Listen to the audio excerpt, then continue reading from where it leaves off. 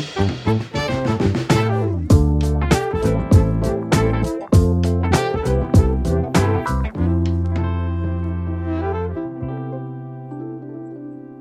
welcome to The Landscape, a Crain's Cleveland podcast. I'm Dan Paletta. Thanks for being with us today.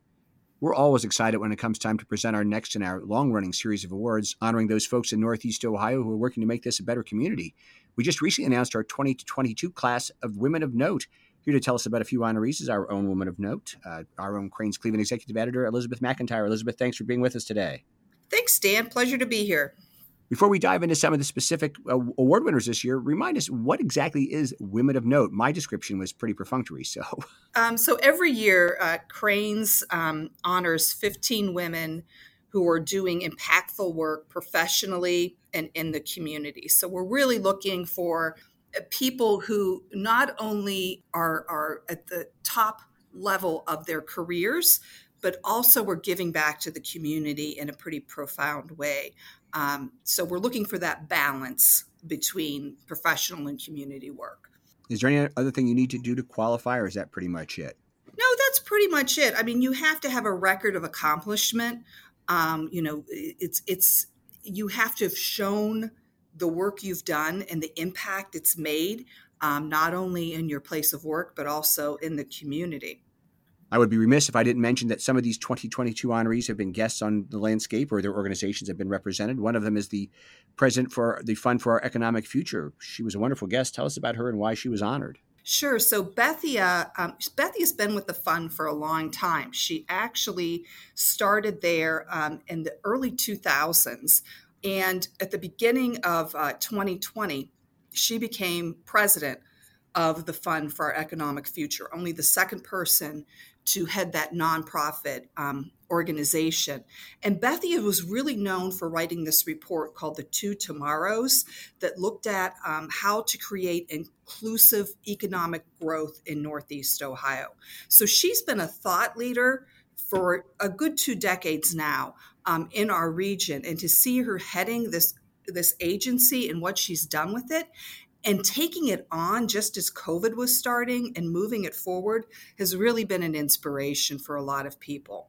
We recently spoke to Emily Esterly. She's the Vice President of Work Ecosystem and Employee Experience at Akron's Gojo, about their plans to return to work, and they've really been praised for them. Her company's president and CEO was also an honoree. Right. So Carrie Jaros is the CEO of Gojo, which of course is best known for making Purell. And Carrie took over that role right at the start of 2020. January 1st, Carrie becomes CEO. And of course, a month later, we start to hear about COVID. And the month after that, everything shuts down. So under Carrie's leadership, Gojo was producing billions upon billions upon billions of doses of Purell. So they had to ramp up production literally overnight. They had to take over space. They took over space at the IX Center at one point to increase their capacity to manufacture hand sanitizer, which was in such great demand. So Carrie led all of this. And she did so in a really extraordinary way while also maintaining the culture at the manufacturer based in Akron. So Carrie had her hands in a lot of different things. And I have to tell you, Dan, she was so inspiring during the event when she spoke. So she gets up on stage when she's announced and has this tiny little piece of paper just to give her a few notes of what she wanted to talk about. And she started off by quoting a meme she had seen on the internet that goes something like this: women are supposed to work like they don't have children and mother like they don't work outside the home. And she really riffed on that concept of the kind of the duality that many women find themselves in of being the perfect person at work, and you've got to work hard, you've got to do all those things, but also to be the perfect parent. Kind of goes back to that you can have it all way of thinking that a lot of working women struggle with and feel guilty about, and all of the baggage that goes with it. And of course, during COVID, a lot of working women really struggled with the duality and the challenges of trying to not only work, but educate their children at the home who were not going into school anymore, and everything else that came with the pandemic. And Carrie spoke so eloquently about those challenges around that. And it was a very inspiring speech. Elizabeth, I know a lot of companies pay lip service to, being concerned about their employees, but I think it's evident when you hear about the culture at Gojo. They really do seem like they're driven to make sure their employees are not only happy, but they're involved in the process. Definitely. And I think, the conversation that you had with Emily about the work that they've done around that is really worth listening to. So if you haven't checked out that podcast yet, please do, because you can really learn a lot from that conversation. If you spend any time around Ohio City, you've seen the work of a designer who's really made her presence felt around that neighborhood, Marika Shiori Clark, in terms of designing buildings and really making things look a little bit different in Ohio City. Tell us about her work and how she landed on the list. Right. So Marika is a designer, and she's had such an eclectic and varied career, not only here in Cleveland, but also globally. I mean, she helped to design a hospital in Rwanda. She also did some sanitation systems work in Ghana, but in Ohio City specifically, in the Hingetown neighborhood.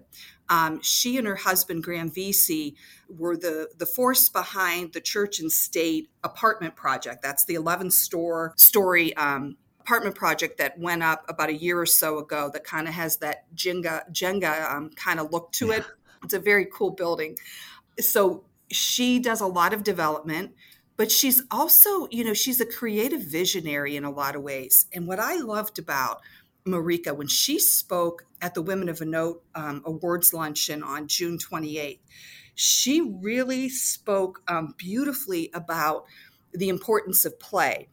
She's got a toddler at home, and she really wants to make Cleveland kind of known for its accessibility of playgrounds and areas. And I'm not talking the cookie cutter kind of playgrounds that you see at McDonald's and things like that.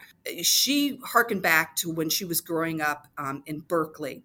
And there was a playground there where it really encouraged children to think creatively and to challenge their thinking and problem solve in a way that that you just don't get when you're going to, a suburban playground kind of a situation. So I thought that, it was a very provocative idea, and it was a fun idea. And it really spoke to the way Marika thinks, which is incredible. It's interesting. I've had a chance to visit the Church and State, and of course, anybody who would put a sliding board like in the building that you can slide down to the ground has to be a fun person. But I mean, just look at the notion of the building. It does seem to have a sort of a whimsical, playful nature to it. In addition to what you're describing in terms of playgrounds, it's a building that looks like it's supposed to be about fun, in addition to being about beautiful housing. And you'll find that with a lot of the work that Marika does, is it does have that whimsy to it that I think just makes it very inviting. Megan Likens-Rich is the executive director of the Museum of Contemporary Art in University Circle. I mean, taking over a museum at any time is difficult, and that particular museum has had some ups and downs, and then doing it during a pandemic, I can see why she made the list. She's really faced and surpassed a lot of challenges. She really has, and she has a long history at MoCA. She actually started there as a fellow from like 2004 to 2006. And then she came back as a full-time staffer a couple years after that. I think it was around 2007, as an assistant curator and director of adult education. And then she kind of rose through the ranks of director of programming and everything like that. And as MoCA went through some upheaval several years ago, she became the interim director and really excelled in that role, to the point that she decided, hey, I'm gonna throw my hat in the ring. And in January, she was named as the permanent executive director. And she's got a great reputation of working with others, and I see her having great success in that role at MoCA. One of the things you mentioned is that these women of note tend to be people who have this balance, as you talked about. They're successful at their work, but they're also involved in the community. I'm not sure I could keep up with Tanya Manise she's the CEO and president of Cleveland Neighborhood Progress. She's always volunteering to do things on her off time, in addition to all the work she does to help inner city neighborhoods with her job. Yeah, Tanya is tireless, it seems, and a very thoughtful leader. She has been engaged in community development circles for a long time now. She used to be at Shaker Heights and then went on to the city of Cleveland and did that work there. And when she was announced as the CEO and president of Cleveland Neighborhood Progress a few years ago, it was kind of like, it was a no-brainer in a lot of ways. And a lot of people said, of course, Tanya would take this role. Look at all the work she's done in community, around community development with CDCs, that it's a natural fit for her at Cleveland Neighborhood Progress. And she's truly a force of nature. Before we talk about a few of the other members of the class, I should remind folks we're talking to our executive editor at Crain's, Elizabeth McIntyre, about the 2022 Women of Note. We just recently announced that in Crain's. There was a big luncheon for them on June 28th. You can find out more by visiting crainscleveland.com. This is The Landscape, and I'm Dan Paletta. Elizabeth, before we talk about a few more of our award winners, sounds like a great luncheon, a lot of great speakers. Anything else exciting happen that day? Oh, Dan, I have to tell you, I adore this event every year. I really look forward to it. And this year it blew it out of the water. And I think the reason was, with the pandemic and everything, this was the first time we've done Women of Note in person since 2019. So 2020 and 2021, we did it virtually. And the ceremonies were lovely. And don't get me wrong, they really were. And we were very honored to recognize the honorees from 20 and 21 at this year's event. And we had a nice handful of them who were able to attend, and we were able to honor them in person. But I've always kidded around that we should put tissue boxes as the centerpiece on the tables, because inevitably there are these moments, these magical moments that happen that, I'm standing up on the stage and I'm like, got tears coming. So it's a very moving, it's an event full of laughter, of tears, of hugs. And the timing of this year's event could not go mentioned about the recent Supreme Court ruling. And April Miller Boyce, who most recently was executive vice president and chief legal officer at Eaton, now she's taking on that role with the tech giant Intel. She starts that at the beginning of July. And she was the first speaker.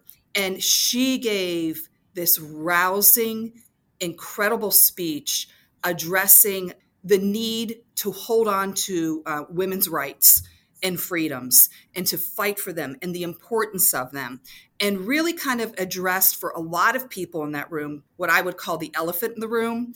And it was a theme that a lot of the speakers kept coming back to. And it also was, there were some really lovely moments of some of the honorees talking about their parents.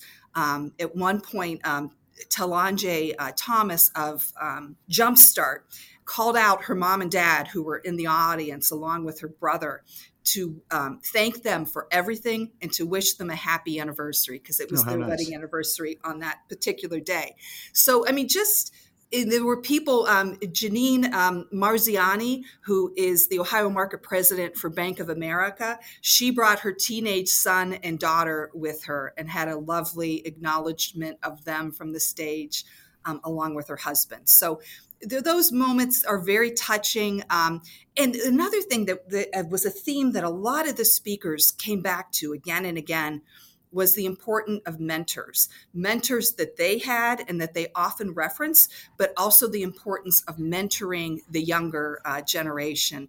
Dr. Carol Cunningham in particular, who just was cracking everybody up with some of her stories she was telling about her dad and her uncle and growing up, really spoke to the need for mentoring the next generation and did so in a very inspiring way. Sounds like a wonderful event. Well, let me ask you one other question before we talk a little bit about how you get nominated in 2023. You've seen this event go by for a number of years now. What's changed about the classes? Anything in particular? You know what? I don't know if there's anything that's changed, but I'm always struck by the diversity of the women, not only racial. I'm talking more about the mix of careers, the mix of industries, the mix of involvement that they're in. So, for example, this year we had women who were in professional services like law and financing and banking. We had a lot of nonprofit leadership, which is typical because, let's face it, a lot of nonprofits are led by women. But we also had, a handful of creatives, as I would call them. People like Marika, who is a designer, people like Valerie Mayen, who is a clothing designer and owns a clothing shop called Yellow Cake Shop, who also appeared on Project Runway and quite frankly should have won it probably about 10 years ago. That's just my opinion. But also in healthcare. Yeah, she's wonderful. Oh, yeah, she's fabulous. And, so a really eclectic mix of different types of careers and interests that I think really reflects the variety of interests that women in our town have. We've wrapped up the 2022 Women of Note. When we look forward to 2023, what's the nominating process? Do individuals nominate these candidates? Yes, so it's open. You can nominate yourself. You can nominate somebody you work with. You can nominate your spouse. You can nominate your mom. So it's really, you want to nominate, we'll take it. And what we do is we open up nominations for all of our recognition programs early in January. We strive to get it done by January 1st, but some years we're a day or two off. So look for it in early January.